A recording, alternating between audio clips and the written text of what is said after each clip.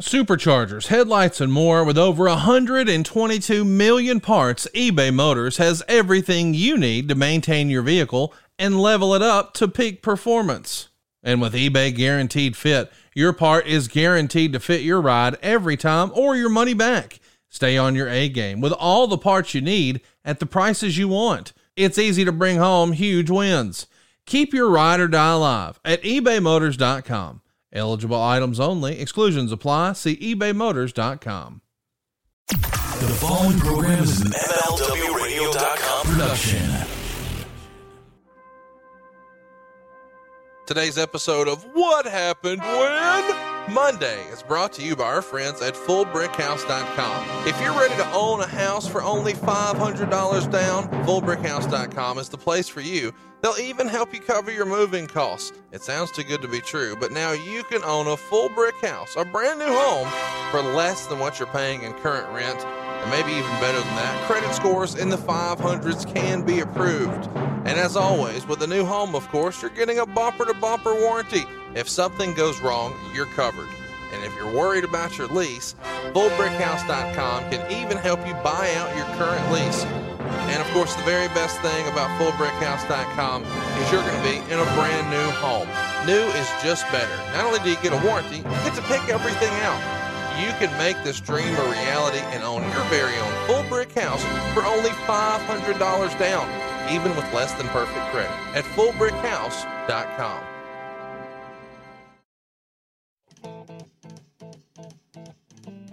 All right, boys and girls, it's coming next weekend. Bruce and I will be right there on the West Coast, man, downtown Los Angeles at the Regent Theater, Saturday night. You don't want to miss it. It's Saturday the 23rd at 7 o'clock. Tickets are still on sale at notarib.com. And it's not a rib, Bruce. We're finally taking the show on the road, and we're headed west, man. You know what else is not a rib is that I love L.A. They wrote about me in L.A. because we're going to be there September 23rd. We are. Rib.com. So it's going to be at 7 o'clock in the evening at Regent Theater, and tickets are actually only $32.50. Where else can you get this type of humor? And we should mention, Bruce, we talk about a lot of things on the live show that we just can't do on the podcast, right, man? You damn right. We're going to have a slew of celebrities from all over Hollywood. One of our guests is somebody that you would never expect to show up at one of our shows. Next Saturday, 7 o'clock, Regent Theater. Pick up your tickets right now, notarib.com. I love L.A. Notarib.com. What you gonna do? Hey, Tommy Young, You wanna get out? you come over here. What you gonna do? Hey, Tommy Young, You wanna get out? Suckers got to know. hey, Tommy You Young, wanna get out? you come over here. What you gonna do? Hey, Tommy Young, You wanna get out? Suckers got to know. Sometimes in the locker room, do you know where I'm going with this? Not exactly. Barbarian would Go ahead. joke around with Tommy Young. I think I know what direction you're going. Go ahead. He would say, ha, ha, ha, ha, ha. Hey, Tommy Young, You wanna get out? you come over here. What you gonna do?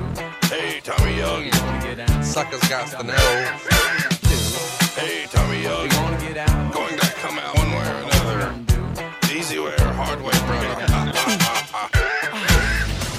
Welcome to WHW Monday. Tony Schiavone and Conrad Thompson talking about the great years of World Championship Wrestling, the NWA, and Jim Crockett Promotions. And now, let's go to the ring. And here's your co-host. Hey, it's Conrad Thompson. Hey, it's Conrad Thompson, and you're listening to What Happened When Monday here on the MLW Radio Network. And of course, the master of ceremonies, the man with the plan, Tony Schiavone. Tony, what's going on, man? How are you? Conrad, how are you, man? Good to talk to you, and also good to talk to all the slap dicks around the world. Thank you very much for listening to What Happened When. We've gotten some great feedback. I want to let everybody know that I'm behind on the T-shirt calls by about 3 weeks. We had a run on the store on, so to speak, on Tommy Young. yeah. We had a run on the store on Labor Day because they had a sale, right? So I'm behind, but the calls I've made have been fantastic. Appreciate every one of them. Really, really do. And again, Conrad, my thanks to you, my thanks to MLW Radio, my thanks to Pro Wrestling Tees, thanks to Bruce Pritchard, thanks to everybody involved getting me back in this business. I guess I'm back in the business. People say, hey, you're back in the business. I'm saying, well, I guess. I don't know. Well, I don't work for a company, but I'm back in it. I don't really count this. This is just I'm me, with you. Yeah. This is me and you having fun. Nobody's dictating to us. Nobody's telling us what time to be anywhere. Nobody's trying to negotiate our contracts or telling us who to put over. We're independent contractors, baby. We're doing what we want. Exactly. We are freewheelers is what we are. We are freewheelers. Since we're going ahead and getting our plugs out of the way right up front, how about those new shirts over at ProWrestlingTees.com/WHW? We had 3 new ones come up last week. We've got the old school I Broke Wahoo's Leg. How old school Mid-Atlantic Wrestling is that shirt, Tony? That's good stuff, man. That harkens back to the day. That harkens back to the day when I was a kid and I was living in Virginia, and that shit was real to me. So that one means a lot. It really does. The old school Terry Funk inspired Dusty Sucks Eggs t-shirt. You're going to love this one too. It's a red shirt, white letters, just like Terry wore back in the day. But maybe my favorite new shirt, Suckers Gots to Know. We talked about this on our War Games 2000 episode. One of my favorite Stevie Ray lines. You said Stevie says it just a little different, but we went with it, and some listeners actually suggested we should make it in the old NBC style. The More You Know, back when they were doing their PSAs during their heyday of the 80s and 90s. Well, we did it, and you can check this out over at ProWrestlingTees.com/WHW. And I feel like between those 3 shirts, Low Key Big Hog, Easy Way, Hard Way You Pick, and Tommy Young, we've got like our best 6 shirts ever. I agree. And let me say something about Tommy Young. You do realize that his name will never be said the same ever again. Yeah, and I started to feel a little bad about that because over the weekend I was blown up on Twitter by people who had listened to Stone Cold Steve Austin with Brian Kendrick break down the greatness that was Ricky Steamboat and Ric Flair back in 1989. And Tommy Young, of course, was the referee for a lot of that. And so as these guys are talking about the little nuances that make the match great, they continually say Tommy Young, and all of our listeners at home, Tommy Young. So shout out to Tommy. Tommy, we're having fun. I know that Barbarian, Yeah. Look, we're having fun. We are not sullying the name of Tommy Young. No. Tommy Young, I've said it before, there was no better referee in wrestling. None better. And he made the match. And he not only made the match, he was a great guy, and it still is a great guy. Sure. And I would love, if you and I get a chance to go out live again, would love to have Tommy Young come to our show. Yeah, and I think he would have a good sense of humor about it. I feel like we've taken a little bit of heat on this, but we never said Tommy Young did anything salacious. It was a funny rumor and innuendo through wrestling. It was a funny story, and it's grown into the life of its own, and so much of our show is just tongue-in-cheek, and I hope you guys at home aren't taking everything we're saying literally. We're just trying to make you laugh and entertain you, and let's keep it light, boys and girls. Don't harass Mr. Young and ask him for an HJ. You know what I mean? Please don't. I mean, I know that's fun. You can ask Tony for one. We get the joke. Yes. But if you just approach him cold, he's probably not going to know what the hell you're talking about. So Right. We're off to a little bit of a weird start this week because I'm feeling a little under the weather and some bad news has come in. We normally tape this before now, but we're actually taping on Sunday night. You guys are going to be listening on Monday morning, and the news has just broken that Bobby the Brain Heenan has passed away. And we recently talked a great deal about Bobby Heenan here on the show, and not all of that were the happy memories because he once upon a time had a little bit of an issue with Tony Schiavone. I don't know when we'll talk about him again, Tony, but would you like to say anything? Because obviously all wrestling fans tend to agree on this. Bobby Heenan is one of the greatest of all time and certainly the very greatest manager, but one of the more iconic personalities of most of the listeners' childhood. It breaks my heart, Conrad, because I know Cindy, his wife, I know Jessica, his daughter, and I feel for them. I've often felt for Cindy because of how sick Bobby had been and how his health had taken a decline the number of years. And this breaks my heart. When I think about Bobby Heenan, I think WCW Monday Night Show and Bobby Heenan were synonymous.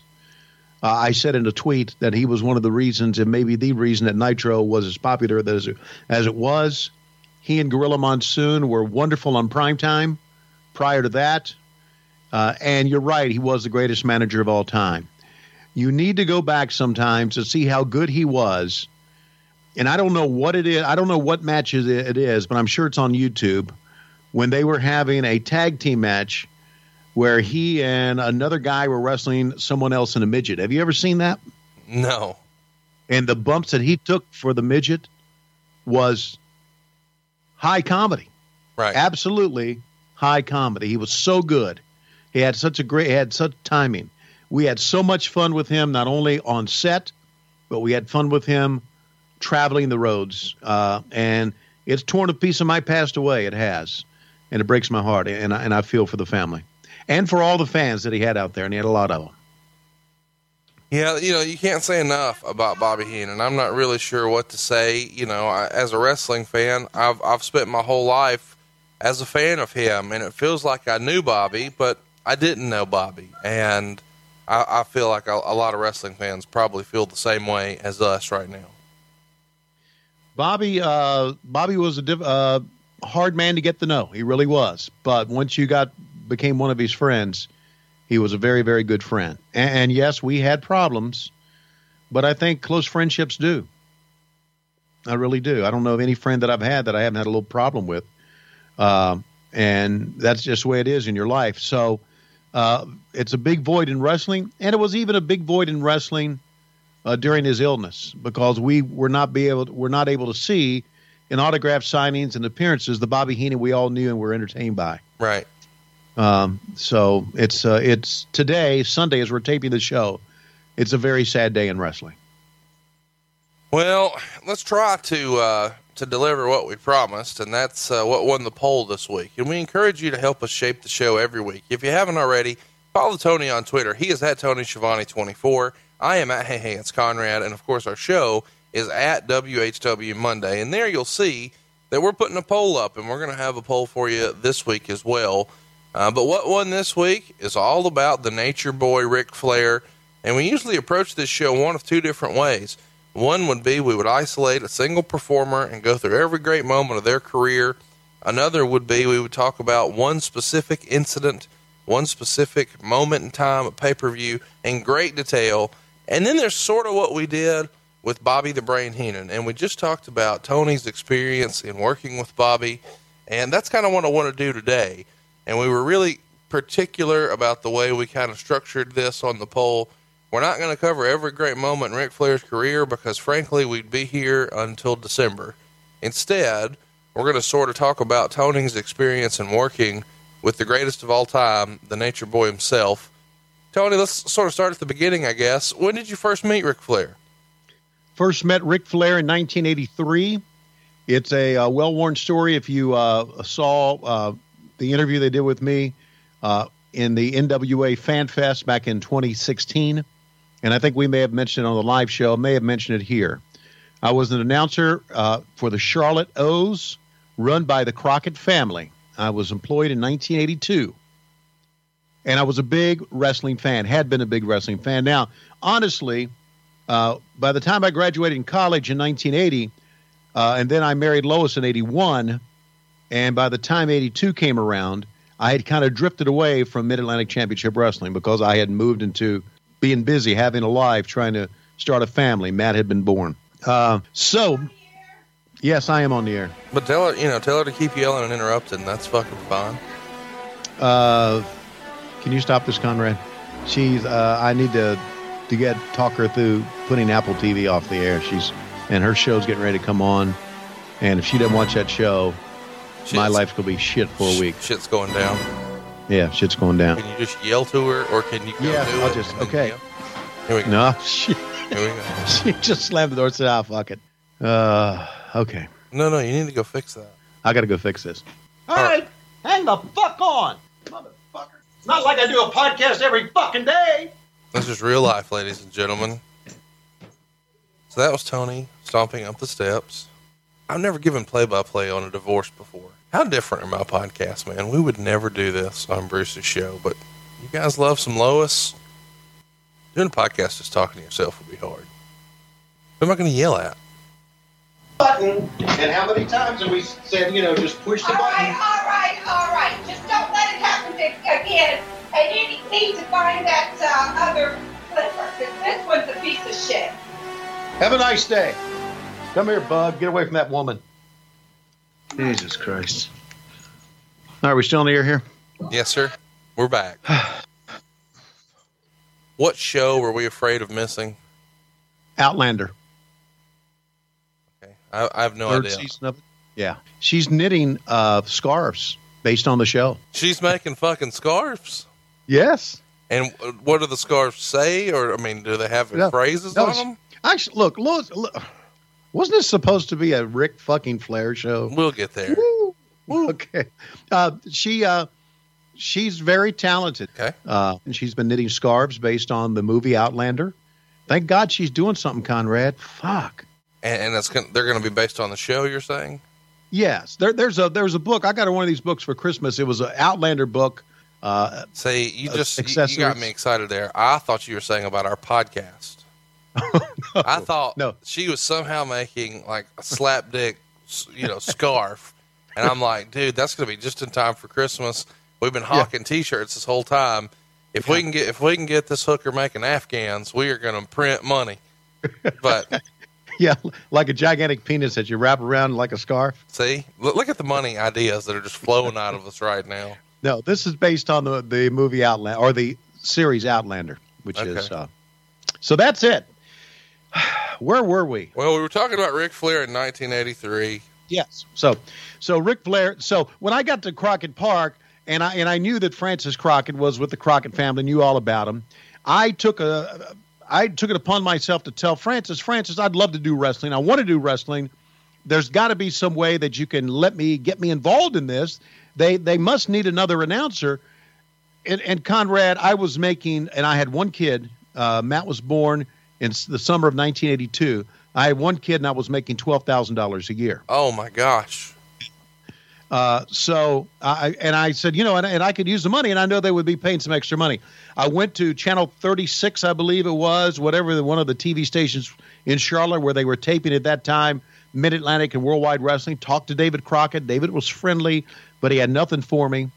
And then one day, coming in from a sales call, this was in October, of 83, Francis Crockett said, I need to talk to you. And I said, okay, come in, sit down. She's probably going to ream my ass out for not selling enough fence signs, program ads, or whatever was it we were selling, radio ads for the radio broadcast. And she said, well, they do need an announcer to do some work for them. And I said, as in Jim Crockett Promotions, Mid-Atlantic Championship Wrestling? She said, yes. And you need to go tomorrow to Ric Flair's house and do an interview with him about an upcoming big event that he has. And it was like, holy flying fuck. Right. I mean, I knew this was a big deal for me. Sure. And I've never ever been nervous about doing anything in my life. I've been excited. Some of the big Nitro shows, I always was pumped up about it, but I was never nervous. I never got the idea when I was looking in a camera or talking to a microphone that there were, thousands or millions of people on the other end. I never got that. That never bothered me. But I was nervous as fuck that day or that night. I went home and I literally did not sleep. So I went to Ric Flair's house, walked in, don't know which house this was of the many that he has had. And he said, Ric Flair. And I remember thinking, you don't have to fucking introduce yourself to me. And we did an interview about a Flair for the Gold, Harley race, Thanksgiving night, Greensboro Coliseum, and a shot at becoming the world heavyweight champion. And that's when I first met Ric Flair. And I had a day to prepare. And it wasn't like I didn't know who he was. I knew who the fuck he was. And it was a big deal for me. It'll go down as one of the most memorable parts of my life, by far. there's a pretty famous photo that's floated around in the most recent years. I believe from a magazine, and it's got a lot of the horsemen. I know Tully's there, I know JJ's there, and I know Rick and Arn are there, and they're all kind of in a cul-de-sac, and they've got their belts, and Arn's got on some like short shorts, and Rick's got the big gold belt. And in the background, I believe, is Flair's house at the time. Is that the house you went to? No, I'm thinking that was around the offices of Jim Crockett Promotions. I'm not sure. I'd have to see it. Okay. To know. It's like a gray siding house. Okay. No, I don't know. All right. Well, it doesn't matter. So let's talk through, Flair and his legacy in the business, at that time, because obviously now he's an elder statesman and, he's just a legend and everybody respects him. But in 83, that's sort of when Flair was at the tippy top of his game and was one of the biggest stars in wrestling. And you had been on the other side of the guardrail, so to speak, as a fan, and you grew up in that Mid-Atlantic territory. What were some of your favorite Ric Flair memories prior to actually being inside the guardrail? Well, I remember the most famous one, and our buddy Dick Bourne, and we talked about this, will echo this, was the Blackjack Mulligan hat and robe angle. I remember an angle where Wahoo McDaniel showed up on TV one time and said Ric Flair had hit him over the head with a 2x4, and Wahoo said, I know there were some nails in it, and let's go back and show. And they used to have, when they would go to the Greensboro Coliseum or the Dorton Arena or to the Charlotte Coliseum back then, and they didn't have a TV taping, they would always have a camera of film, black and white film, or film camera just on the ring, single shot of the angle that they would show. And I remember Ric Flair cracking Wahoo over the head with that 2x4, and that, to me, began that angle. It may have been long before that, but that's what began that angle. So I remember Ric Flair with Wahoo McDaniel. I remember some things Ric Flair did with Roddy Piper when Piper and Flair battled for the U.S. heavyweight title. And again, that was probably like 82, so that wasn't when I was really, really fired up about wrestling. We invited you to participate online. Follow us on Twitter if you haven't already. It's at WHW Monday. Will and Ash want to know, can you discuss Flair's legit heat with Hogan after the legit leather strap hits David Flair took? No, I cannot. I was removed from that situation. When there was legitimate heat between guys, you were dodging that shit. Yes, I was. Thank you for saying that. Yeah. Why would I get involved in it? Yeah, you wanted nothing to do with that shit. Yes, I was involved in storylines and what happened on TV. If you were mad at this guy, fuck, leave me alone. I don't want to hear about it. That doesn't surprise me. Okay. So when I went to James Madison University in the late 70s, I had a couple of scholarships which afforded me money to buy books with, just spending money, okay, to help you with the cost of college. And I was living on campus. And I took some of that money a number of times and took a Greyhound bus from Harrisonburg, Virginia to Greensboro, North Carolina to see Mid-Atlantic Championship Wrestling. And a Greyhound bus, it's not a direct route. It's like an all-day freaking thing. Sure. And Flair was one of my favorites. I still say that Ric Flair and Greg Valentine against the Anderson brothers, thinking it's 1978, for the World Tag Team Championship was one of the best matches I had ever seen as a fan. Four-way juice. I didn't know what four-way juice meant back then, but I do now. Four-way juice, tremendous heat, four guys who knew how to work. They didn't have to choreograph a fucking thing, and they had a great match. And so I remember that. And, of course, I remember when Flair put Ricky Steamboat over on television to become the world television champion. It was Steamboat's first title, and it made began making Steamboat a big star. I remember going to the Greensboro Coliseum, seeing Ricky Steamboat and Ric Flair in a cage match, 90 minutes. And they worked 90 minutes to a 90-minute draw. I remember that as a fan. Michael Norton wants to know, did you ever see Flair get into a real-life fight? Yeah, and I did as a fan, back in 1978 at Harrisonburg High School, Flair and Greg Valentine were taking on Johnny Weaver and Paul Jones, and a fan jumped on the back of Greg Valentine out of the stands. And when that fan jumped on Greg Valentine's back, Valentine shook him off, and Flair beat the living shit out of this kid to the point to where the guy's friend was going to jump in, and then he realized that his friend was getting the shit beat out of him, and he took a powder. And you all of a sudden realize it was a real fight at that time. And that happened many, many times when guys got involved. And, of course, that was back in the 70s.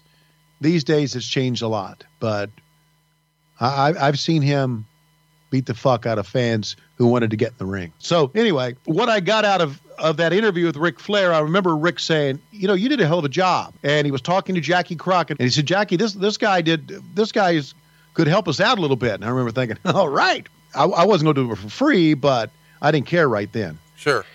And apparently what happened was Rick went to Jimmy and said, you know, we got to give this kid a shot.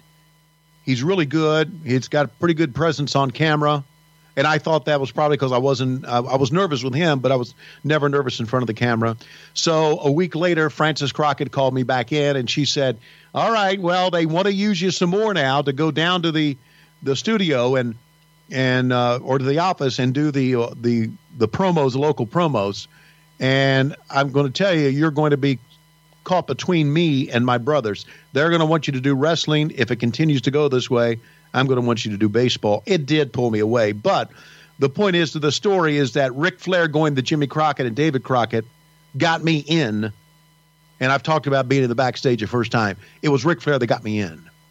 So I owe him so much. And that's how I first got to know Ric Flair. As a fan, did you prefer Rick as a babyface or heel? I preferred him as a babyface. I was very much, you know, they would always say that the best time to turn someone babyface is when he's red hot as a heel. I often believe that. That was when they turned Blackjack babyface. And I liked Ric Flair as a babyface. And I think that his ability to talk, his ability to work made him a babyface even when he was trying to be a heel, the heel persona. 36 years ago today, September 17th, 1981, Ric Flair defeated Dusty Rhodes to win his first NWA World Heavyweight Championship. You were still a fan at the time. How big of a deal was that for one of your favorites who you had been following kind of through the ranks as a television champion on up to now finally beat Dusty Rhodes, who was a really, really big deal anywhere he went? Florida, Georgia, Mid-Atlantic. Sure. And Ric Flair finally becomes the world champion 36 years ago today. Do you remember as a fan what that meant to you? Well, I remember Rick walking on television with the belt and Bob Caudle talking about him being the world champion. And I remember thinking that, you know, this guy's a big deal now. And I also thought as a fan, because as a fan, you love to see new faces. And that's what kept territories fresh a lot. They would rotate guys through. I remember thinking, well, now we'll get to see more of Dusty, or we'll get to see more of maybe of Harley Race, or we'll get to see more of other guys from around the world, because now the world champion is based out of the Mid-Atlantic region. So I thought that was a big deal for all of us as fans to be able to open it up to that. And I guess Jim Barnett booked the world champion back then. He was the guy that booked the world champion. Let's talk about, you know, your early memories of Flair and being on the road with him, because I'm sure that, you know, once you get the gig in 83 and that you're no longer on the fan side of the spectrum and now you're, you know, working in the business, Flair is still probably somebody you looked at as being a little larger than life and somebody from television, so to speak, even though you were there with him. Do you have any fun or interesting early travel stories or memories of working with Rick very early in your career? Well, I do remember, first of all, I became, Ric Flair started me, got me in the door, but I befriended more than anybody else, and we've talked about it on an earlier episode, Arn Anderson. And Arn and Rick became very close. So I started hanging out with Arn. We would go do TV at places that were drivable from Atlanta. Greenwood, South Carolina, Shelby, North Carolina, Spartanburg, South Carolina, Greenville, South Carolina. Sometimes we would even go up to like Catawba College up north of Charlotte and do these TV tapings. So we would do them on like a Tuesday or Wednesday, and I would hop a ride with Arn, and of course Arn was a little bit later on, but Tully, and I would hang out with those guys, and we would always swing by Bennigan's, which was a restaurant bar that we had near South Park Mall in Charlotte. We'd always swing by there before we would go home. I never was able to afford, because of what I was making, I was never able to afford to pay for the drinks, and Ric Flair always bought every drink for everybody. And, of course, the more you drink with these guys, the more you open up and the more you get to know each other. And that's how we kind of became friends, by making those stops at Bennigan's. There was one night that I had driven back with Tully, and we met Flair at Bennigan's, and we were throwing him back. And I didn't live far from Bennigan's at all. And Tully said, "I'll take you home." He had a big blue Cadillac back then, and and Lois locked me out of the house. Wow. And that's the only time it's ever happened. And so I go back the next time I see Flair, and I think maybe this happened on Tuesday. I think maybe the very next day, if I remember this right, I know I do, we go to the office the next day, and I tell Flair what happened, and Flair says, "What's your number?" And I said, "Like my phone number?" He said, "Yeah." And he went to an office phone, and he called. He said, "Lois, if you're going to blame anybody, it's going to be me. And as long as he's with me, I'm going to take care of him. Nothing's bad's going to happen to him." And, you know, they immediately struck a pretty funny relationship at that time. So he always kind of took care of me. Did you get any hall passes after that? Did I get what? Did you get any hall passes after that, as long as you were hanging with Rick? Yeah, I think so. Isn't that amazing? I did a very good job of keeping Lois away from the business and keeping her pregnant and out of my way. Well, that you did. You were putting a lot of miles on that thing back then. Yes, I was, man. We had Matt in 82. We had Laurie in 84, Chris in 85, and the twins in 87. So through the 80s, she was pretty much knocked up. So your first big super show with Rick is probably Starrcade 83, right? That's correct. So that would be the time that Rick wins the world title for the second time, and it's a pretty big deal. You know, it's the kind of first foray into pay-per-view, and of course pay-per-view didn't really exist back then, but Starrcade even predated WrestleMania. Catch everybody up on your memories of Starrcade 83 and a Flair for the Gold with Harley Race and Ric Flair. Well, Starrcade 83 was kind of like an extension of the biggest day in the business, which was always Thanksgiving Day. And Thanksgiving Day at the Greensboro Coliseum was always a big deal, to the point to where I had gone to Greensboro to the Coliseum maybe 4 years in a row at one time. I'm thinking like 76, 77, 78, 79.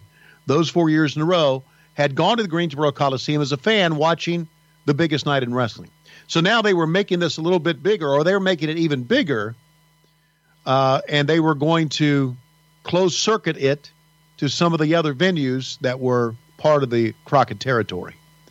I didn't realize it at this time, but apparently this was an idea of Dusty Rhodes.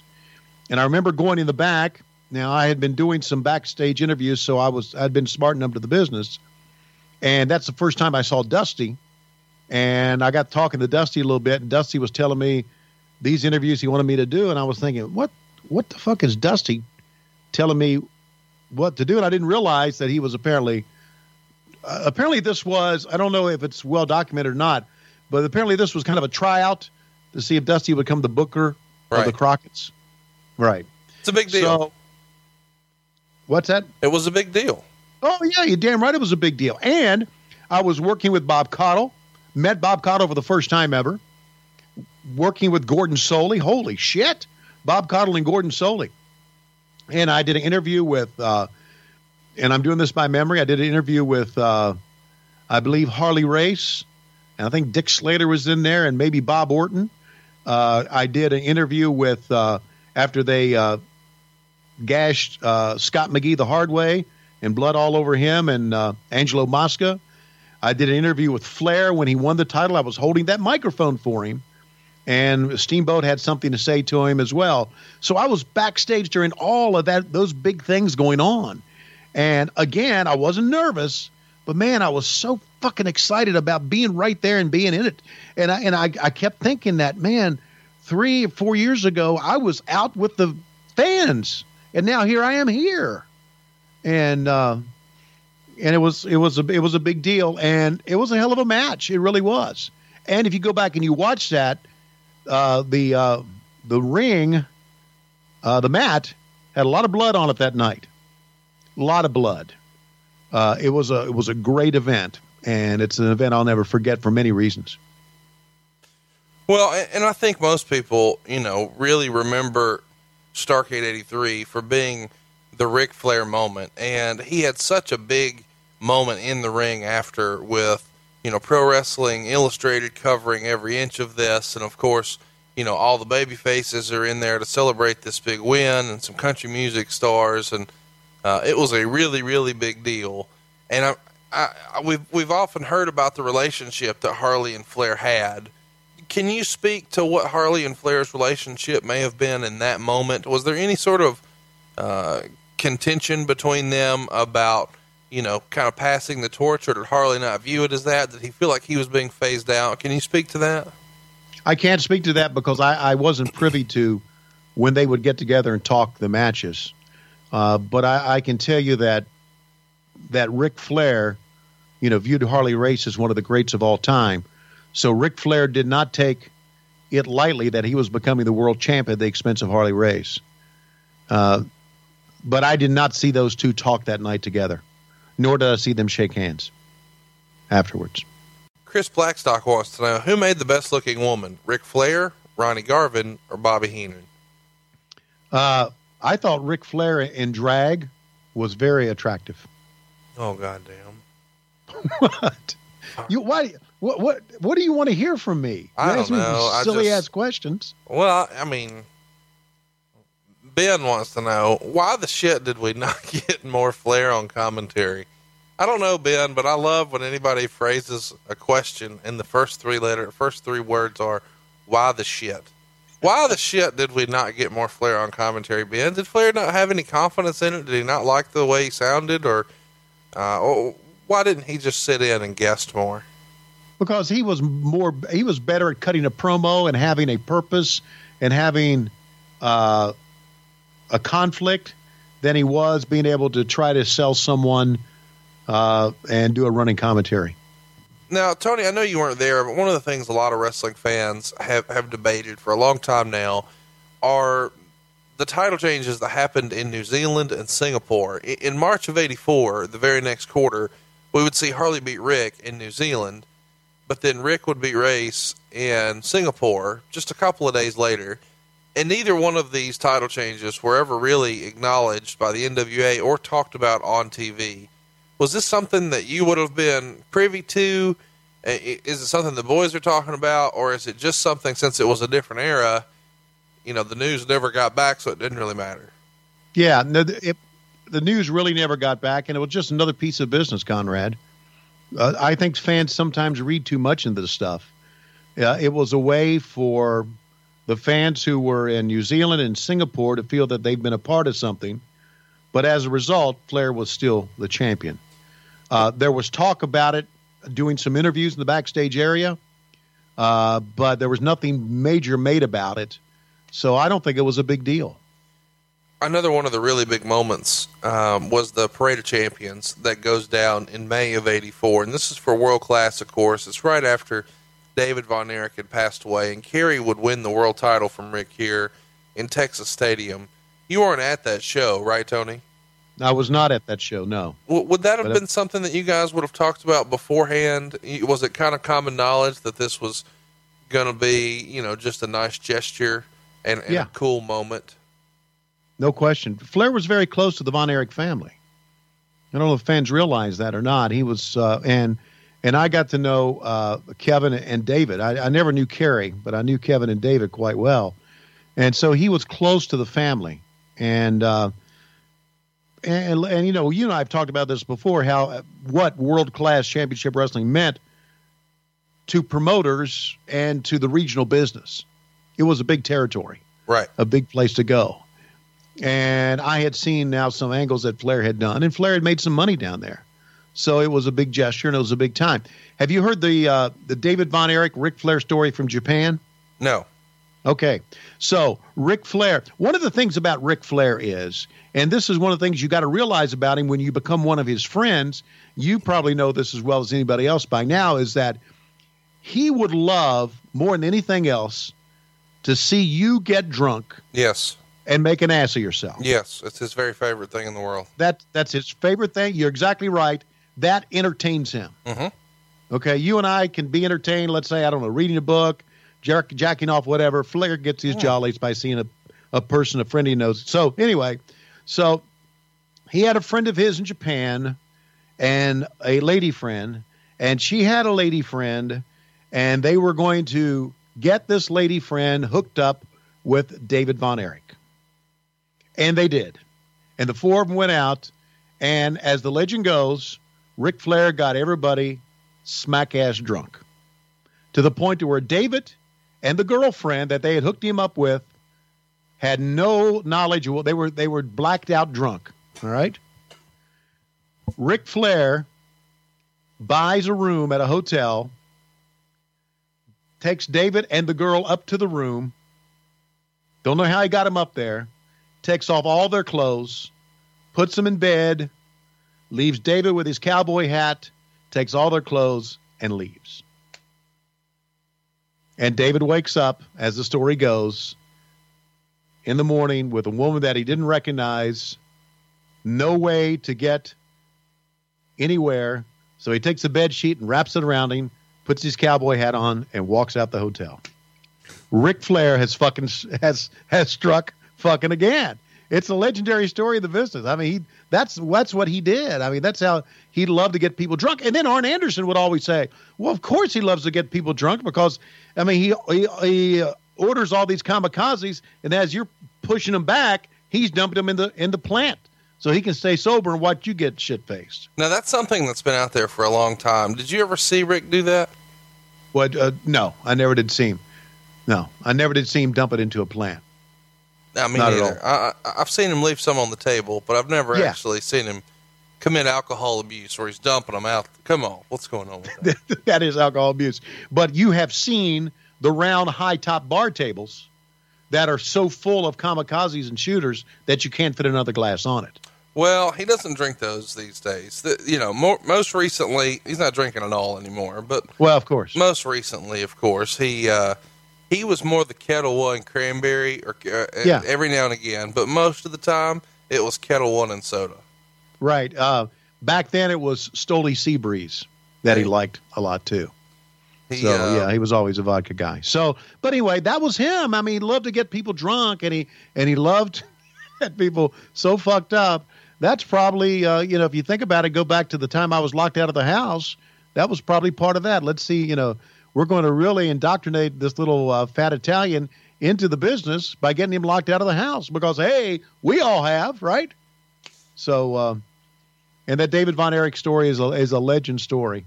And David did all he could do, wrapped up in the sheet, cowboy hat on, walked out of the hotel.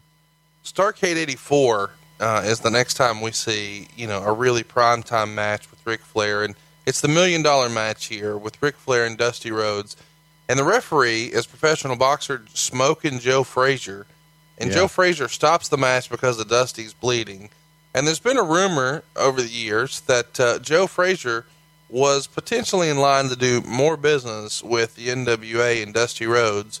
But for whatever reason, this finish didn't go over that great. What can you tell us about the finish of this match and the way Rick felt about it? Yeah, Rick didn't like the way he didn't like the finish.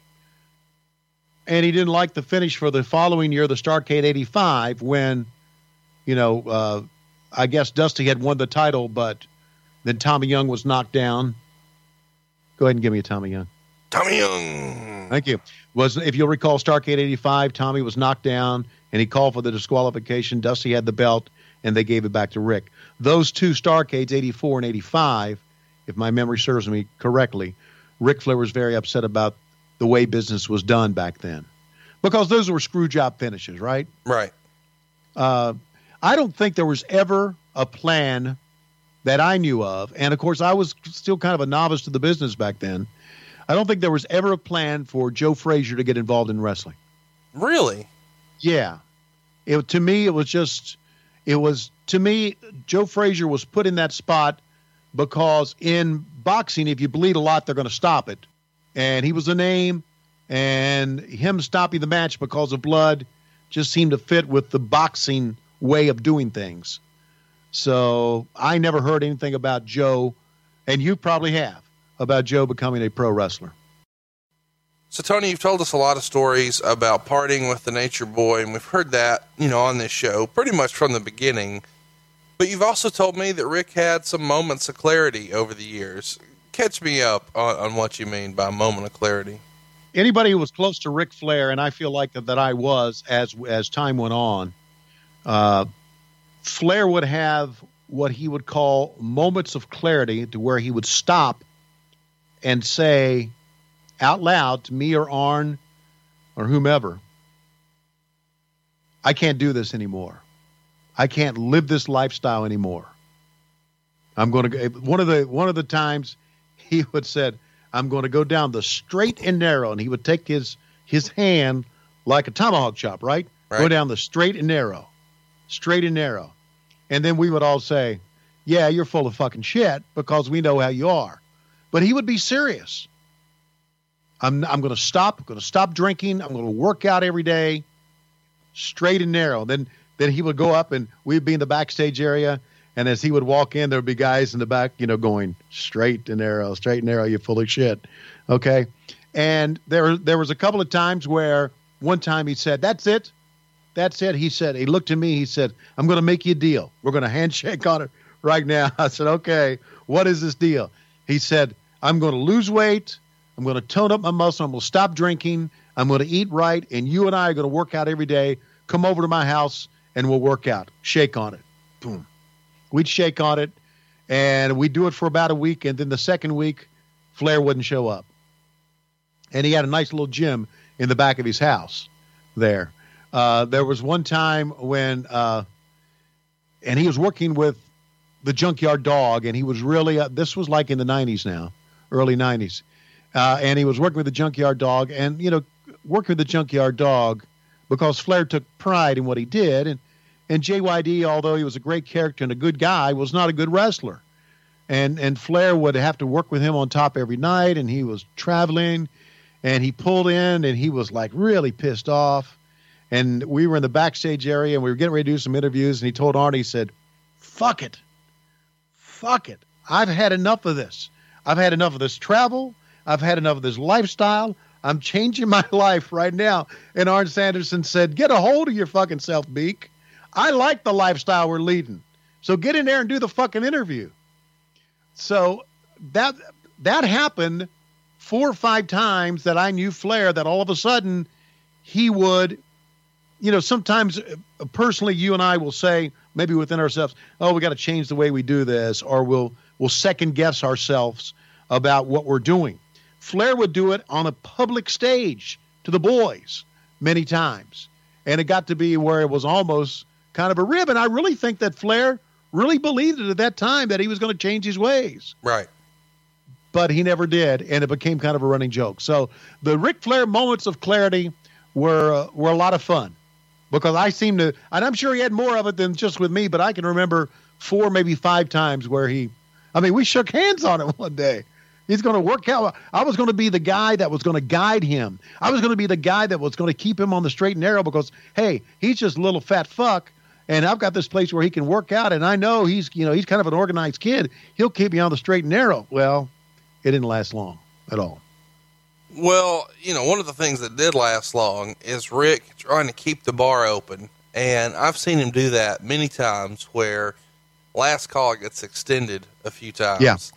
And Right. I feel like everybody has some sort of Marriott story from back Yeah. in the day with Ric Flair. Do you have a Marriott Yeah. story you could share with us?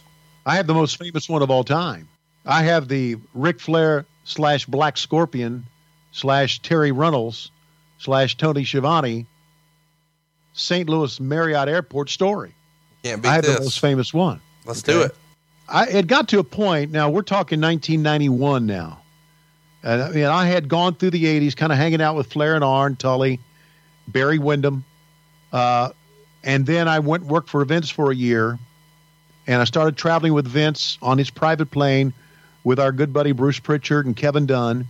So I kind of removed myself from the boys because I wasn't traveling with them anymore. So I came back. I kind of started hanging out with, traveling with the announcers and not traveling with the boys anymore. But Flair would always say, Schiavone, tonight we're going to do something. And I would say, go fuck yourself or whatever.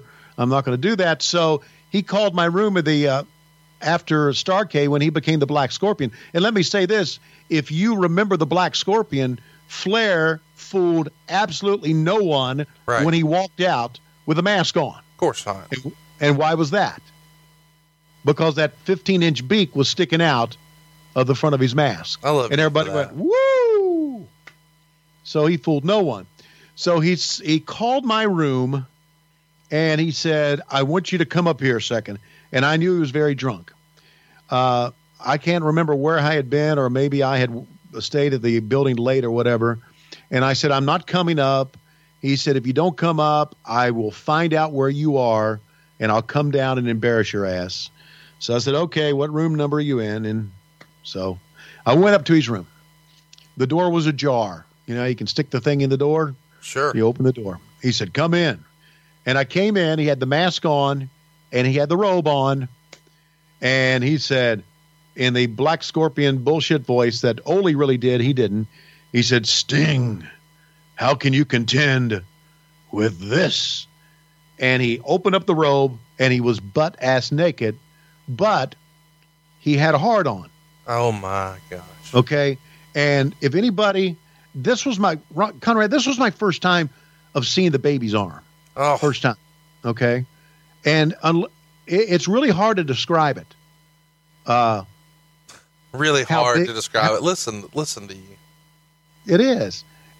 For somebody who has nothing but a little half-inch Vienna sausage like I do, and somebody who had only seen things like this in porn movies, to see something this big and this large, it's kind of shocking. Arn Anderson described it as a baby's arm holding an apple, right? My goodness. Yeah. It was just shocking, and he was giggling, and I don't know how he got it hard. And he closed it up again, and he was so drunk. The weight of this robe that he had, I guess Olivia made for him, was so heavy that it was pulling him down right and left. Sting, how can you contend with this? And he's laughing, and of course he had, he was bleeding a little bit from, I guess, trying to do a blade job through a mask or whatever. And I said, you know what? This is very entertaining for me. And to be honest with you, Champ, because that's I always called him Champ. That was my word for him, Champ. I said, to be honest with you, Champ, this is funny, but fuck you, I'm going to bed. So I go downstairs, and now I get another phone call, and it's Terry Runnels. This was prior to her being Terry Runnels, prior to her being Marlena. Sure. She had just worked for us.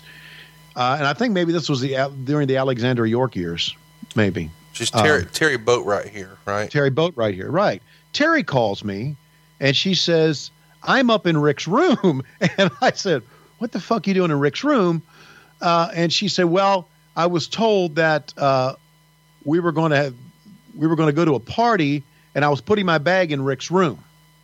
I said, okay, whatever. She said, Rick's not here, but he's got a couple of friends here from Charlotte, and they're worried about him.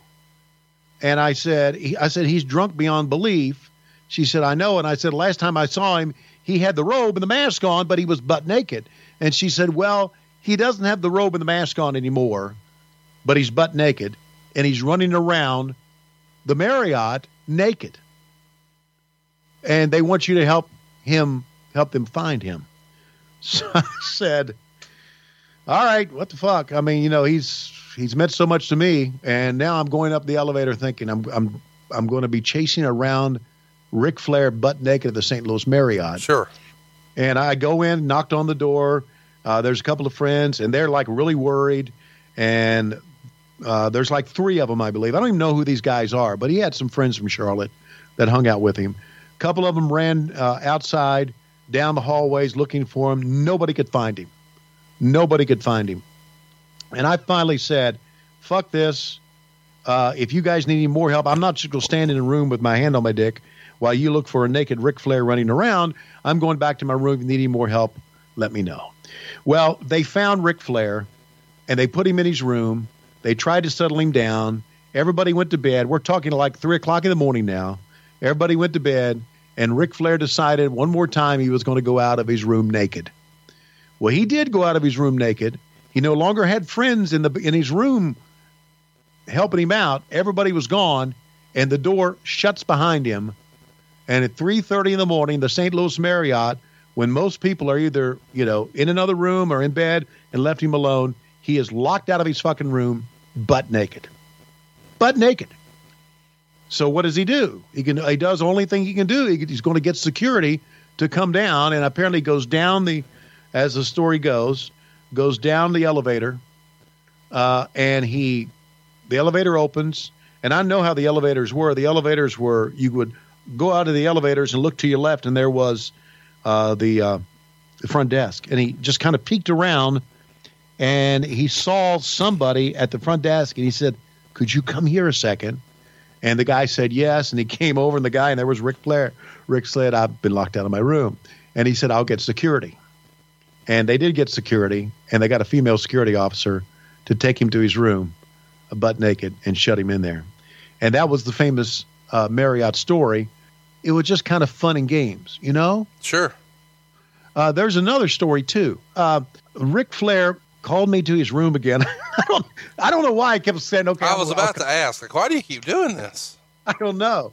Maybe it's because I love the guy. I don't know. And, after seeing the baby's arm for the first time, you never know what you're going to see, right? So what the hell? So I knock on the door, and he comes to the door, and I'm telling you, the baby's arm is in full regalia. It's boom, bada boom. We're spending a lot of time talking about Ric Flair's penis on this show so far. Okay. He's got a glass of champagne in his hand, and he says, "Come on in. I have nothing to hide." And he's slap-ass drunk. There's a girl on the bed.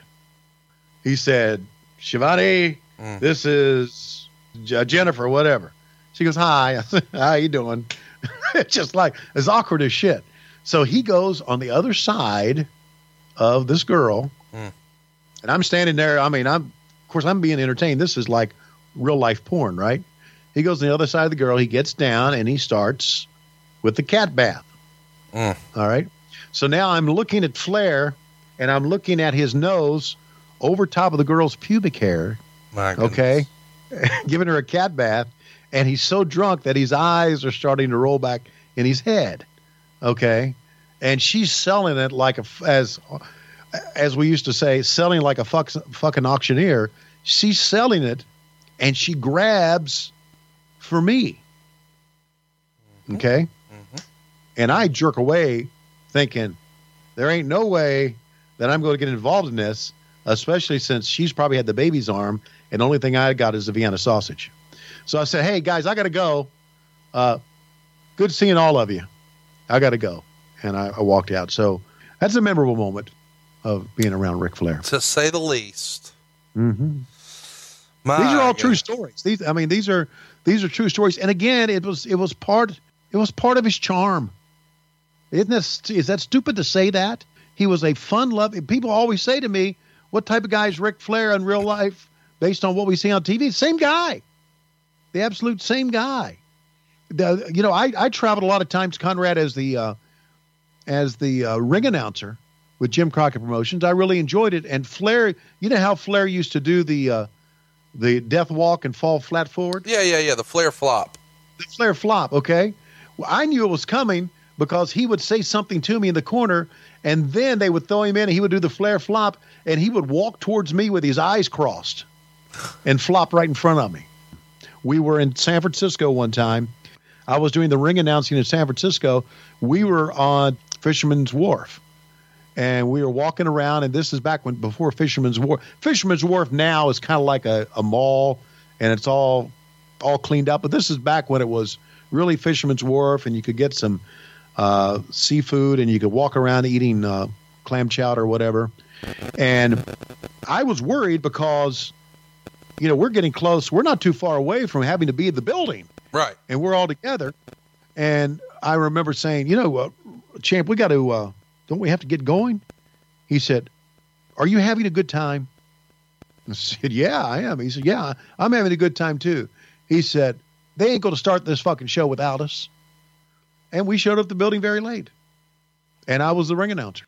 That's the kind of fun that we had with Rick on the road. And that's one of the reasons that when I heard he was sick, that I got to the hospital in a hurry because of the way I feel about him.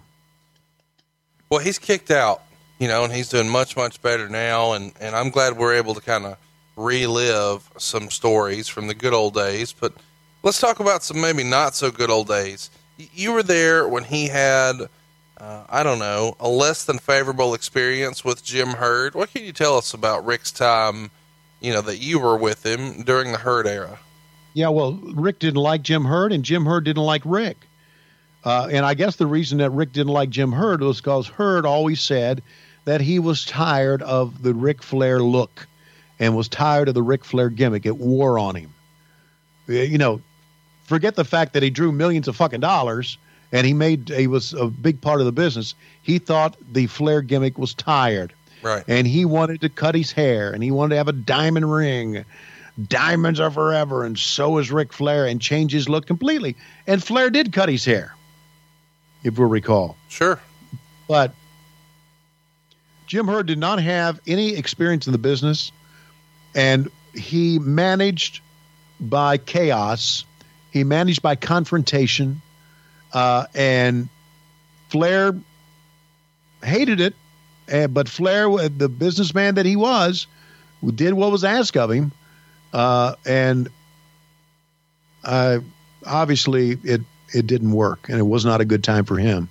And of course it led to him leaving. I mean, let's face it. He was tired of Ric Flair, right? Right. He ran him out of fucking town. It blows my fucking mind. It blows my mind to go back and think about what he did to Ric Flair and what he did to the business. And it took us quite a long time to recover. I really think that Flair leaving us in the early 90s took us a long time to recover. We were going down the shitter big time. Why do you think Flair wasn't able to, massage the situation more? The reputation that Flair had in the business is that Flair knew how to play the game. And so Flair, would find a way to be in the right place at the right time and befriend the right people. But it feels like here with Herd, some of the charm that he had with Vince McMahon, or some of the charm that he had with, Bob Geigel or Sam Mushnick or obviously Jim Crockett, some of that didn't translate to Jim Herd. Yeah. Do you believe it was because Jim didn't understand who Rick was, or Rick didn't respect that he had no wrestling background, or what do you think about that? Because Rick's a salesman, and before Rick was a professional wrestler, he was a salesman. And I've always found that odd that Rick couldn't find a way to navigate that and just play the game a little bit.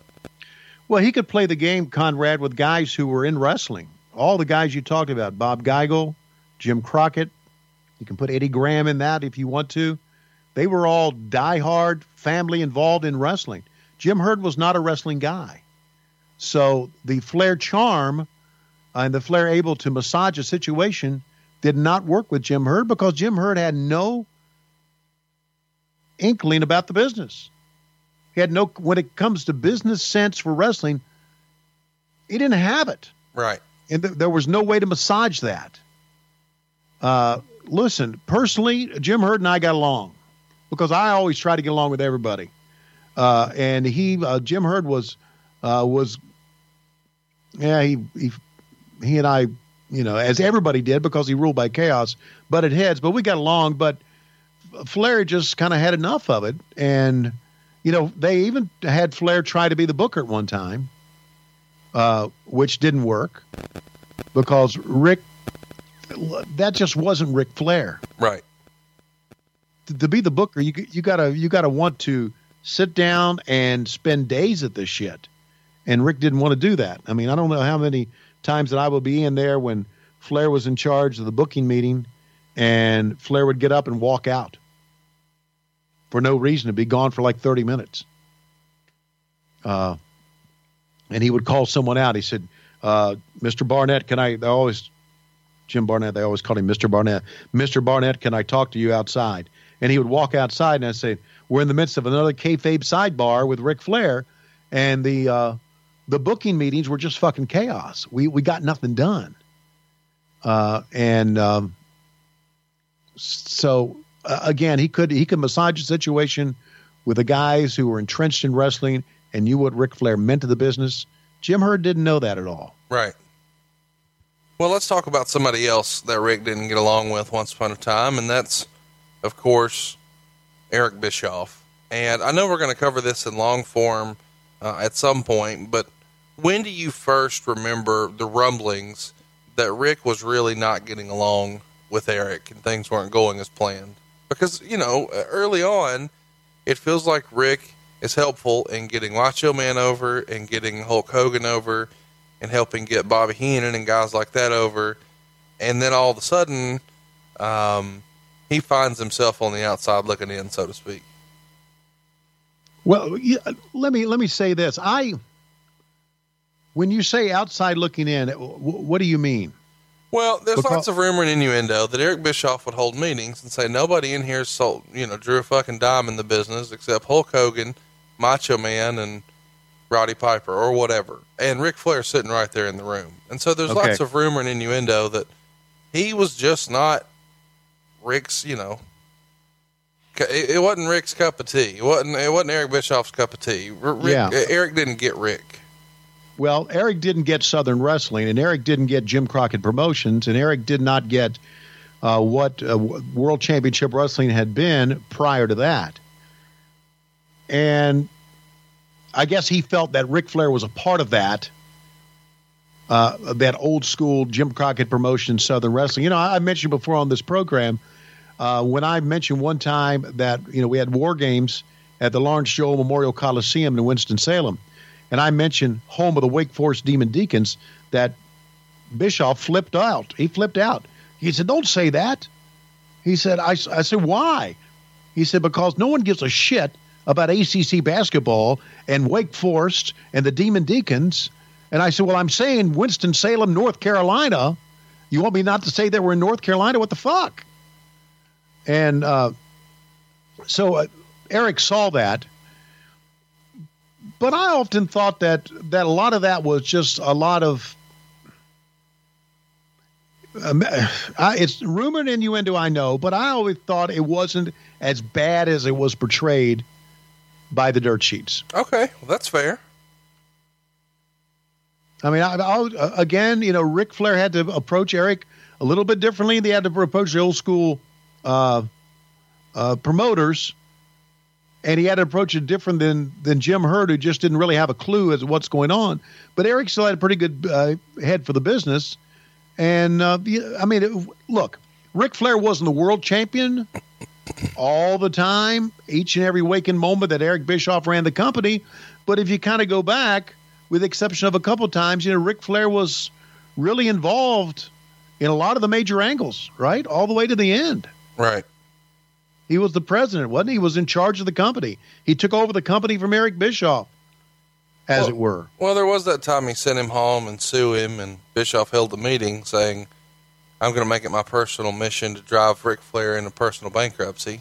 Yeah, I see. I did not hear that. Well, but sorry, I did. You called the big return when he came back that night in Greenville, South Carolina, all the horsemen are there in the ring in the tuxedos. Flair cuts the crazy promo, "Fire me, I'm already fired." Fire me! I'm already fired! Fire me! I'm already fired! So it feels a little weird for you all these years later to say, yeah, I don't think it was that big a deal. Because to us as a fan, it was a really, really big deal. But look, but he's back on TV, and there's a lot of angles and a lot of working going on. I think we're trying to, maybe I'm wrong. I just think we're trying to blur the line here between reality and wrestling. And I remember Eric Bischoff wanting to drive a stake through Vince McMahon's heart. I was there during that speech at the Target Center in Minneapolis. But I don't remember him wanting to bankrupt Ric Flair. I don't remember him saying that. You don't remember the whole story about the plane and them wanting him to come to Thunder when he was taken off to go watch Reed wrestle, and then the big fallout, and Rick was just off TV for, 8 months or so? I do not. Okay, cool. Let's talk about some of the more interesting moments when Rick was a booker, because Rick always denies that he wasn't really the booker and he didn't really have this influence, and some of that's overblown, yada, yada, yada. But then others would say, oh no, he was there, and he had some controversial takes from time to time. Do you remember there being an incident where he maybe clashed with a talent you could share with us? Yeah, I know the famous clash with Paulie Dangerously, that Flair wanted him to come out and say something during the promo. Paulie didn't do it, and Flair was, talking to Cornette. Who in the hell is this guy? Who is he not to do what I've told him to say? And Flair fired him, and then goes in his office, and Heyman and Flair get into a shouting match, and things are thrown back and forth. And I remember that. I know there's stories that Shane Douglas felt like Ric Flair held him back. And I guess Scott Hall even thought that at times too. But I don't know what Flair never did want to be a booker, and he was pushed into the booker, and he was kind of on and off again booker. It seems like Rick's attention, how Rick's attention span would be. It would be on a certain event or a certain show, and then he was off doing something else again. So it was kind of a disjointed time when he was the booker, and I guess guys resented that, and guys thought that he was not giving them the push or the attention that they needed, when in effect it was Ric Flair not being able to pay attention one thing to the next a lot of times. It was just how Ric Flair was. Do you remember Rick being enamored with a talent and wanting to push a guy or an angle, just having an idea one way or another that really got shot down despite his best efforts to sell, whether it was for himself or someone else? He was always enamored with Steamboat, because he and Steamboat did great business together. Right. I think it was that. I think he was. He always enjoyed working with Steamboat, and I often thought that he had a fondness for Vader, and Vader being a super heel, at times a partner. So I think he had a fondness with him. As far as it being shot down by somebody, I'm not so sure about that. Do you remember there being any sort of weird, animosity between Rick and Dusty over the years? Because it feels like at times they had an on-again, off-again relationship. Sure. And, of course, later in life, they were best of friends. But it wasn't always that way. No, but look, anything that I've found out about my years in and out of the business, mostly out of the business, is that time heals all wounds. Sure. It really does. And, I had arguments and run-ins with Eric. I had arguments with JR. I'm talking on a personal level. I had arguments with Dusty, but they all were smoothed over. And we talked about at the top of the show my problems with Heenan. Now, I do know that there was a lot that Dusty did a lot of his bookings, because I traveled with Rick and Arn and Tully, that they didn't like and they were pissed off about. And they thought that Dusty was continually putting himself over, putting himself in the main event, and making himself look good at the expense of the Horsemen. But in reality, if you think about it, it was doing business, right? Right. But I do also remember Ric Flair and Dusty Rhodes, many occasions after having a big match, hugging each other in the backstage area and talking like they were the best of friends. Right. So I don't know if what Rick was and Arn and Tully were saying was legit, or if Rick really did care for Dusty. I got mixed signals on that a lot. Now, in the Great American Bash, when we toured the stadiums, Dusty beat Ric Flair at the Greensboro Coliseum for the world title, and they hugged. And then Dusty dropped it to Ric Flair at the Fulton County Stadium, dropped it back to him a couple of days later, and they hugged. And I was in the backstage, and it was good business, both places. I think Rick saw himself as more of an athlete than Dusty was, looked better than Dusty. Sure. I'm just freestyling here. Mm-hmm. And maybe that upset him. I know a lot of fans never thought that Dusty was the greatest worker in the world. He had a great sense of timing. He was entertaining. Was he the worker that Ric Flair was in the ring? No, of course he wasn't. But Dusty and Rick had some pretty damn good matches. Oh, goodness, yes. Yeah. I mean, there was no question what Tully thought about him. Tully didn't like him at all. Now, they may have made up or they may have gotten along, and Tully and Dusty had a pretty good run as well. It's a crazy business, Conrad, man. I mean, you just hear so much shit, and I know you read so much, and there's so much written, and guys who write about the business get this story from this person, from this perspective, and this story from this perspective. I can just tell you that Ric Flair was a tremendous performer, and he was put in the spot to be a booker at one time, and that got him heat with a lot of guys, because guys are worrying about themselves. They're looking out for themselves, and they're feeling they're being short-sighted by Ric Flair. Do I think that Ric Flair actually intentionally tried to bury people? That may have happened. I just can't believe, knowing now I know Ric Flair, that he would really try to do that to anybody. Yeah, it's hard for me to imagine, too. I mean, I do feel like there is the attitude in wrestling of, let's always look out for number one. And right. I know that the guy who gets painted with that brush the most is Hulk Hogan. Do you recall what Hogan and Flair's relationship was like, to the best of your knowledge? I thought Hogan and Flair's relationship was very good. Hulk, and again, time heals all, right? Right. Hulk is one of the, Hulk came to see Rick in the hospital. Not many people have. I mean, some people have, but Hulk Hogan is one of them, one of the first ones, let's say, that came to see Rick in the hospital.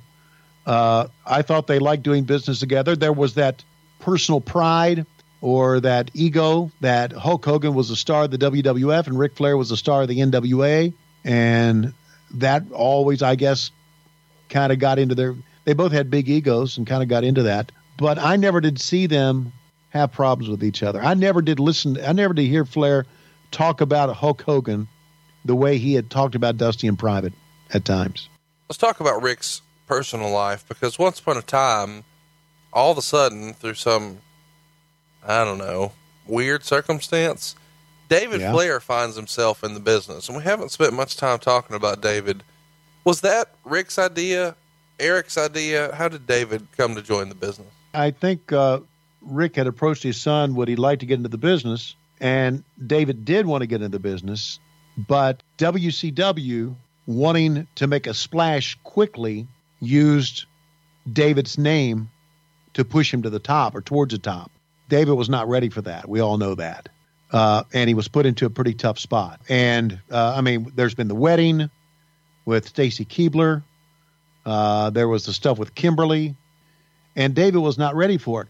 David wouldn't have been pushed along so quickly had his name been, I don't know, Thompson, Schiavone, Smith. But it was Flair, and it was Flair's son, and he was put into a pretty tough spot because of who he was. Tony, I feel like shit today, so I'm going to give us the go-home signal, as Steve Austin likes to say. We'll finish up with some questions, but first, I I've got to hear a Baltimore story. It feels like everybody at some point or another has a Baltimore or a Sabatino story with Ric Flair. Yeah. Can you give us one? Do you happen to have one on standby? Yeah, well, Rick would always invite us to go out, and I say us, he would invite me to go out with him to Sabatino's. So we went to Sabatino's, and we were all just full and drunk, and we went.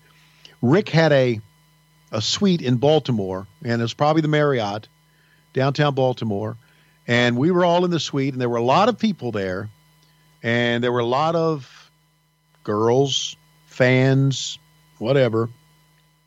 And I was across the room, and Rick was in the bedroom. It was a pretty large suite. Rick was in the bedroom, and he stuck his head out the door, and he looked at me, and he said, "Come here a second."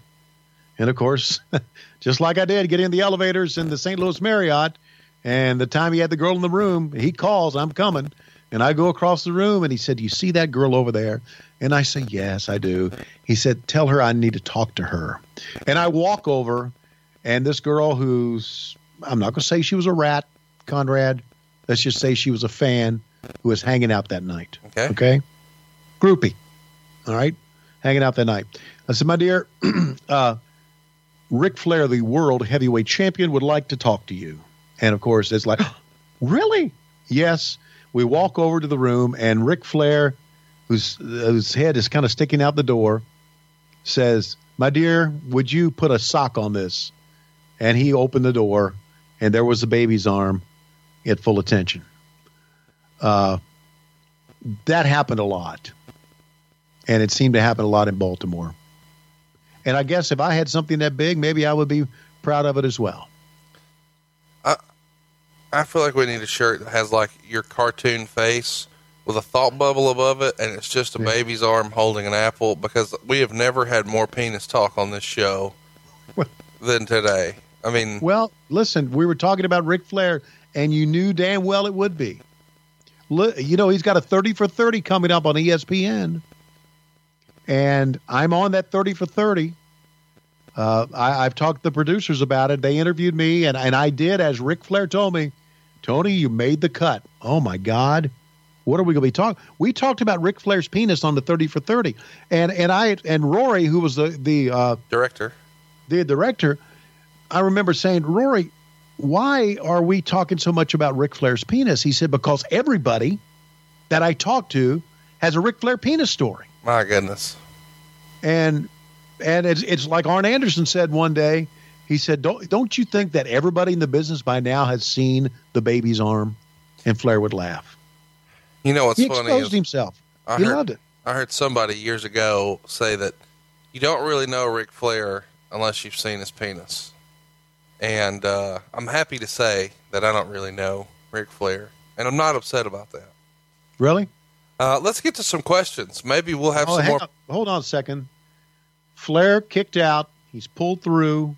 The last time I saw him a couple of weeks ago, he is remarkably kicked out. He's in great spirits. I know he'll be glad to show it to you. And you and I, we'll go there together, and I'll ask him to show it to you, okay? No, I'm good. I appreciate that. No, you got to see it, man. Look, it's like doing your first blade job. I'm good. I'm a podcaster. I'm not in the business. I think there's some things that should be for the boys. And when it comes to seeing Ric Flair's penis, I'm going to say on this side of the guardrail. Okay. But, if you want to go and feed it a peanut or something, I welcome you.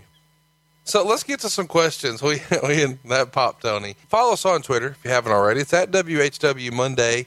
And we asked, hey, got any questions for us? What would you love to ask Tony? Fire away.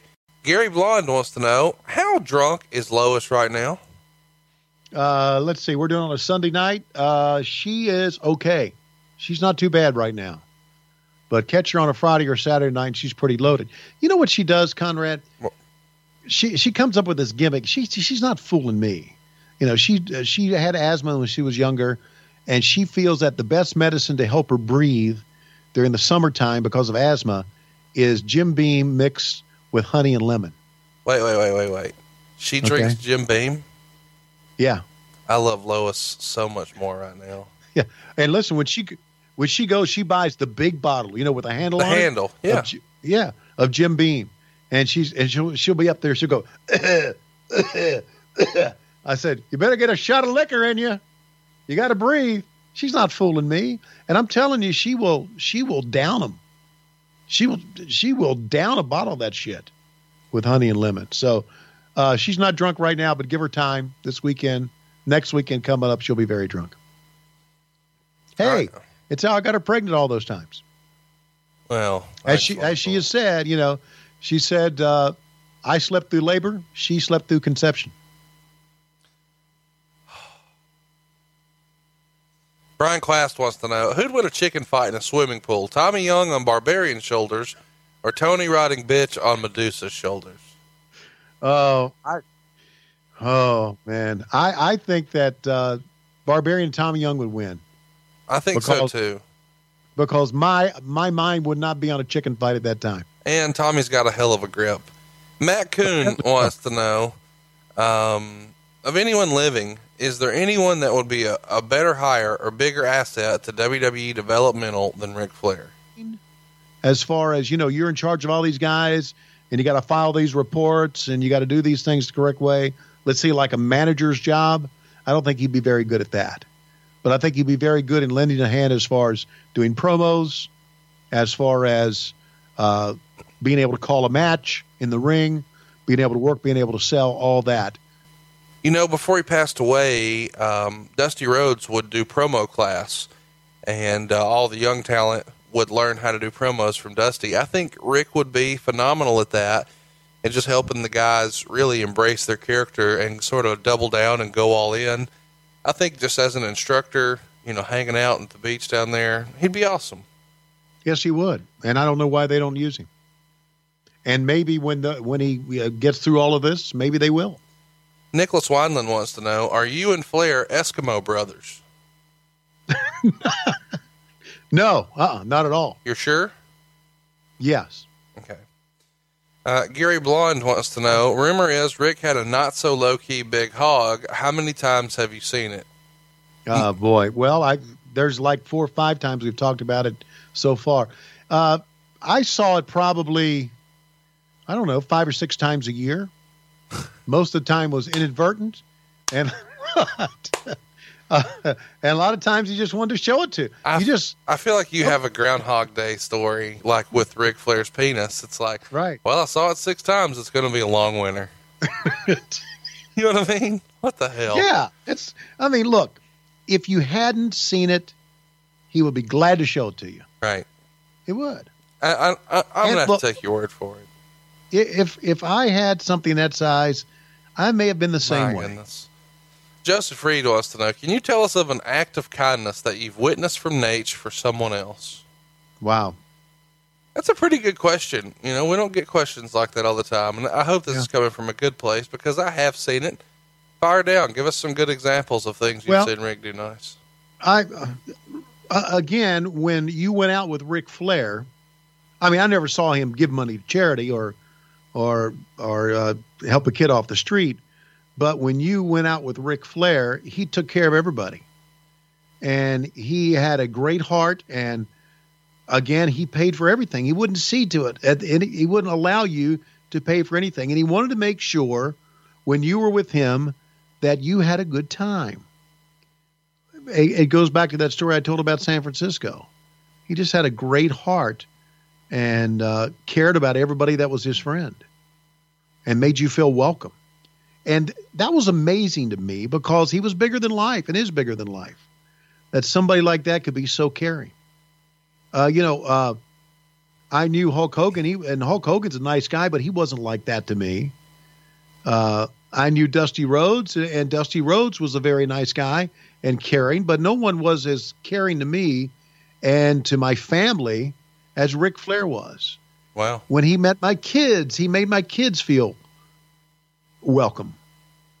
We would go to parties and he would make Lois feel welcome. And he and Lois got into some really verbal back and forth that were hilarious, but he would always just make everybody feel he was just made everybody feel welcome. So, let's go to Michael Jordan on Twitter. Probably a different one, I'm guessing. Yeah.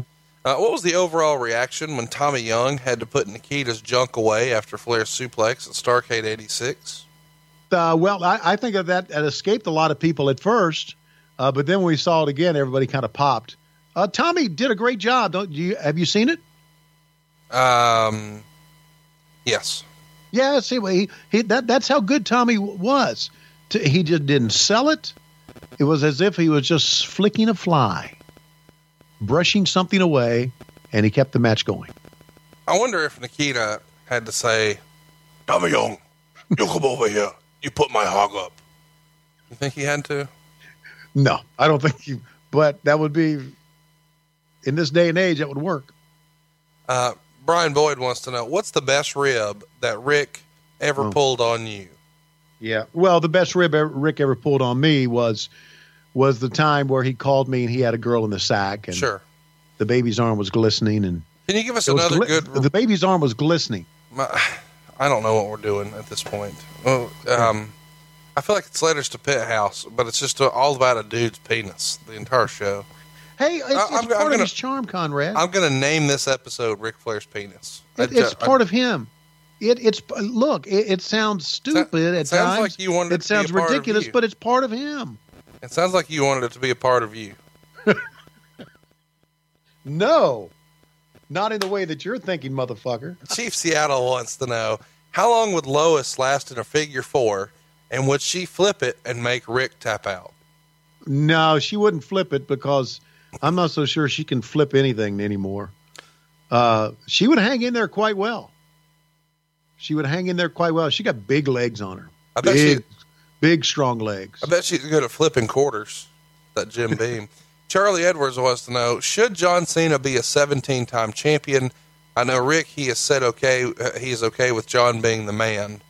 What do you think about that? Do you think that, at this point, Rick's record is probably one of the only ones in wrestling that people still talk about? He's tied with John Cena now, happened at Royal Rumble earlier this year. Do you believe that John should be the guy to break it? Obviously, it's a different time, it's a different era. But what say you? Is this a good record to be broken, or does this one deserve special designation to the Ric Flair? I say it doesn't matter. I really do. I say it doesn't matter. And I know with some fans it does. It may with Ric Flair, but does it really? Ric Flair is going to be Ric Flair regardless how many times he held the world title. Right. He's always going to be a bigger star than John Cena, and John Cena is a big star because Ric Flair was bigger than life. I never was all hepped up into how many times he was the world champion. And I hear that on the WWE all the time when they talk about Randy Orton being how many times he was world heavyweight champion, or so-and-so, how many times he was. What the fuck does it matter? It's a work. Right. If it was a shoot, maybe it would be a little bit different, but it's a work. Do you think that, do you think that Ric Flair's a bigger star than John Cena? Yeah, I do. Okay. Charlie Edwards. No, wait a minute. In wrestling, yes. Cena may be a bigger crossover star because he's become somewhat of a movie. Well, he is a movie star. Not on the level of The Rock, but he is a movie star. What's your favorite John Cena movie? I haven't seen a John Cena movie. Yeah, he's not a movie star then. Charlie Edwards wants to know, what's your favorite Rick ring attire color combo? I always liked the green robe. Which one? He's got two. He had the one that had like the fur on it, that had the lion and the cheetah, and then he had the one that had the big peacock. Yeah, the one that had the big peacock. That was my favorite one. I feel like you have morphed in the Klondike Bill since we last spoke. You just wanted to say the word cock. Just because the big peacock. It was, the big peacock. It was glistening. Was the best robe. It was glistening. It was glistening. One of the best questions we've got right here. We got lots of questions about him being a bit of a ladies' man. Best pickup lines. No hair, no flair. I saw in a limousine one time a girl take off her pants and she had no hair and there would be no flair. So she takes off her pants. He tells the limo to pull the car over and tells her to get out. It's before we pulled out of the parking lot. And then he says, "Get out." Yeah, he said it didn't have anything to do with it. You actually witnessed him throw a woman out because there was no hair. Yeah.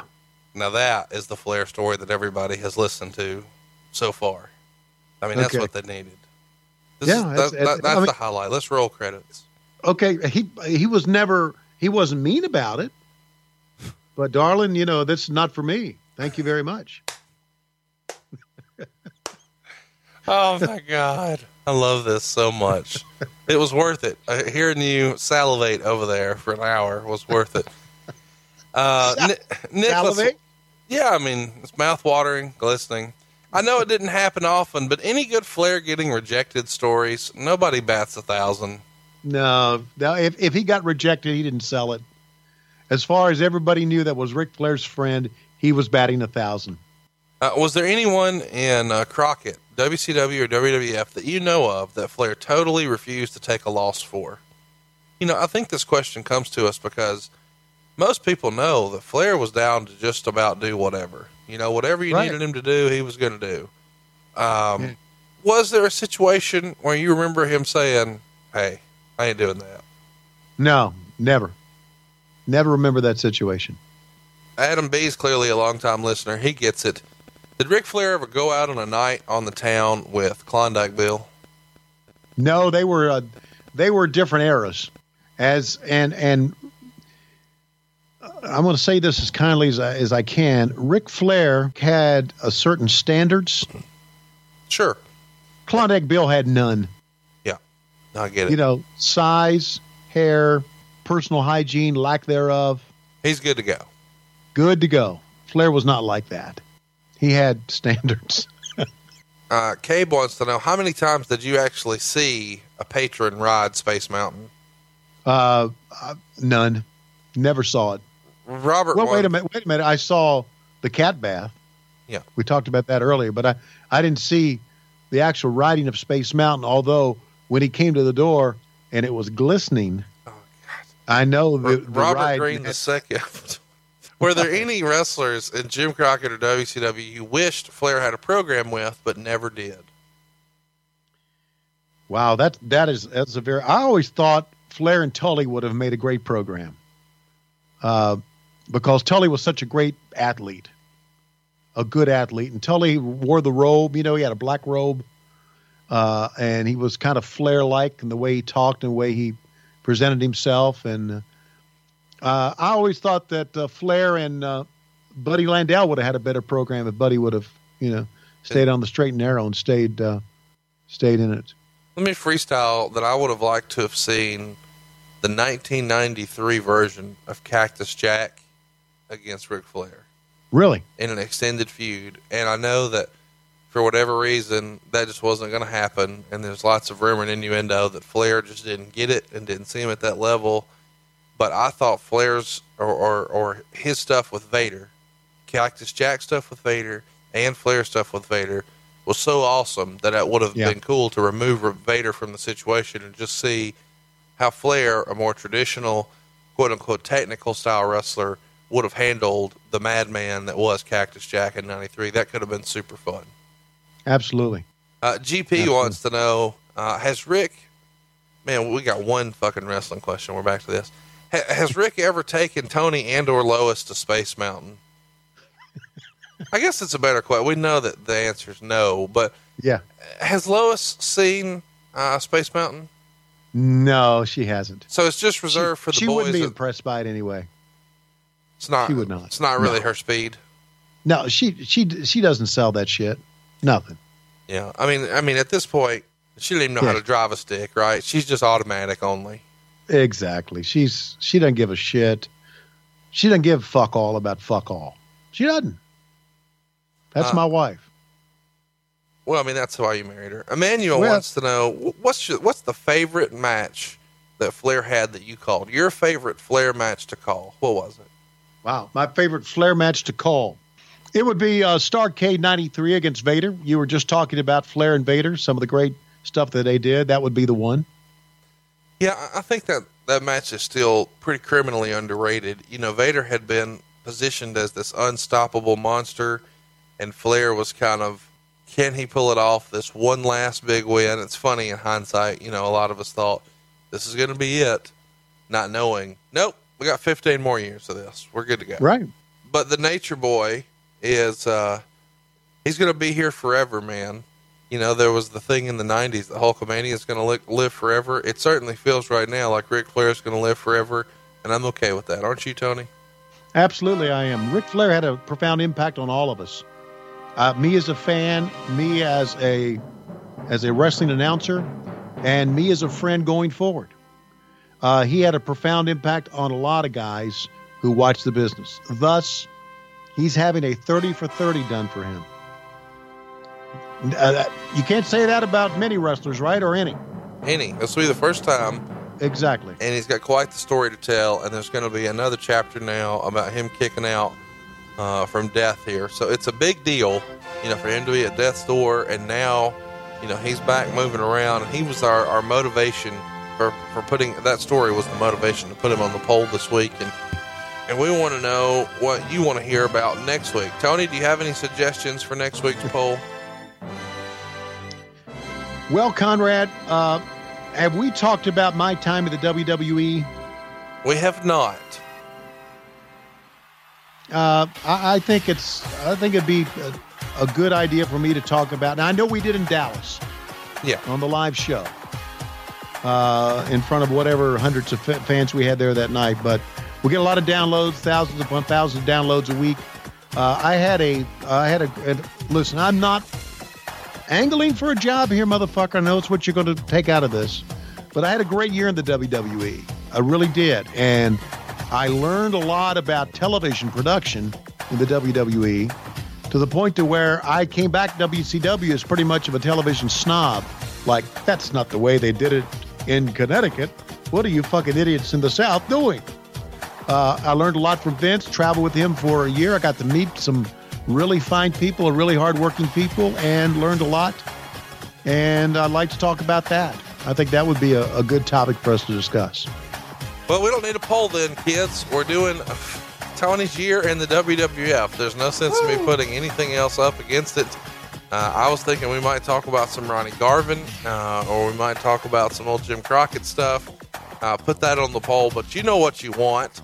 We get this question more than any other, and hey, we're doing it, and we're doing it next week. Tony's year in the World Wrestling Federation. Tune in next week right here at MLW Radio, and don't forget to support the show. The best place to do that, of course, ProWrestlingTees.com/WHW. I'm not feeling well, and I've never been happier to say that it's about that time, Tony. It's about that time. Conrad Thompson, who's coming to the ring. Oh, he does not look well at all. It looks like he has the thermometer stuck in the side of his mouth. And now he's waiting to make it into the ring. And here comes the Nature Boy, Ric Flair. And look out in front of him. It's the baby's arm. And it's glistening. And here comes Tommy Young behind the Nature Boy, Ric Flair. They're walking towards Conrad. Oh, my goodness, with a chair and a run-in. It's Lois Schiavone. She raises the chair up. Tommy Young raises up to Lois Schiavone. And now Conrad reaches for the baby's arm.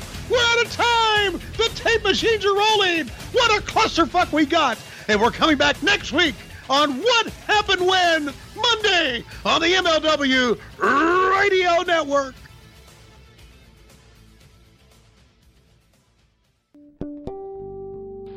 What I'm holding here is the belt that belongs to the real world champion. Oh no, not Hulk Hogan. Presently, the man that owns this belt is under contract to another organization. But in the near future, he may be arriving in the World Wrestling Federation. If so, it would be my honor and privilege to be the advisor of this man. Now, you want to compare this belt to Hulk Hogan's? That would be like comparing ice cream to horse manure. You want to compare the man that wears this belt to Hulk Hogan? That would be like comparing ice cream to horse manure. You see, Hulk Hogan is the World Wrestling Federation champion.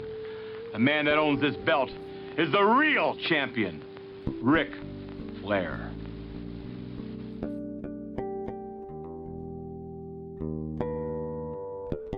I could care less your wrestling ability. I could care about your amateur background. You're in the ring now with a professional. I'm going to go behind that man so much he's going to think he's stuck in a revolving door. I'm going to take him down, take him around, show him the town. I'm going to reverse neck snap his neck. I'm going to dislocate both his shoulders. Then I might just paintbrush until my hands are swollen shut. You take a cat and you put a parakeet in there with them, and all the parakeet does all day long is try to survive. And the cat knocks all the feathers off the bird. And then that little yellow bird stands there and shivers and freezes. See, Hogan, you're that yellow bird. Andre the Giant is that big cat, and all these other feathers are the things I'm planning. I wonder if we can talk wrestling here instead of canaries. Sure, we can talk about whatever you want to talk about, but don't talk to me about it. I'm Indiana's favorite Bobby. I thought Bobby Knight was... Bobby Knight is definitely Indiana's. Who? Bobby Knight. Bobby Knight, basketball fame, Bobby Knight. Oh, is that Gladys Knight's brother? Let me tell you something, junkyard dog. You are in my way. You are in the way of something I dream about. And before this year is over, I want to manage the champion of the world. I want to manage Mr. Wonderful Paul Orndorff. And if you think stepping in front of me with that chain is going to do it, you're badly mistaken. Because if we have to take that chain off you, dog, take that chain and drag you around that Boston Garden and housebreak you, we'll do it. No, I want to ask the Reverend. Well, feel free, go right Have ahead, you brother. performed many services for the dearly departed? On many occasions, many. How hard is it to get the gold out of the teeth? What? Just ask a question. Do you have any idea? I know exactly where I am. Well, let's get to the gym. You just keep your mouth shut, eat a banana, and follow me. Let's go. And you know the pearly gates in heaven? Yeah. It's now going to be called the gorilla position. Goodbye, my friend. Very well said, Bobby the Brain Heenan. Bobby Heenan! Bobby Heenan. Bobby the Brain Heenan. I told him one day, I said, why don't you get to the ring and compliment everyone? Entertain them. What a beautiful looking gown you have on. What a nice looking tie and beautiful children. And then when they say they don't like you, then I say, wait a minute, I just told you I liked you. I gave you compliments. And you turned on me. But see, that's when you take a guy on the lowest level of the business and try to put him at a main event level. Some guys will never make money. Some guys will. I've never read a wrestling book or watched a wrestling movie or anything like that, because I think everybody's out there to knock us, and I don't need to be made a fool of. I can do that myself.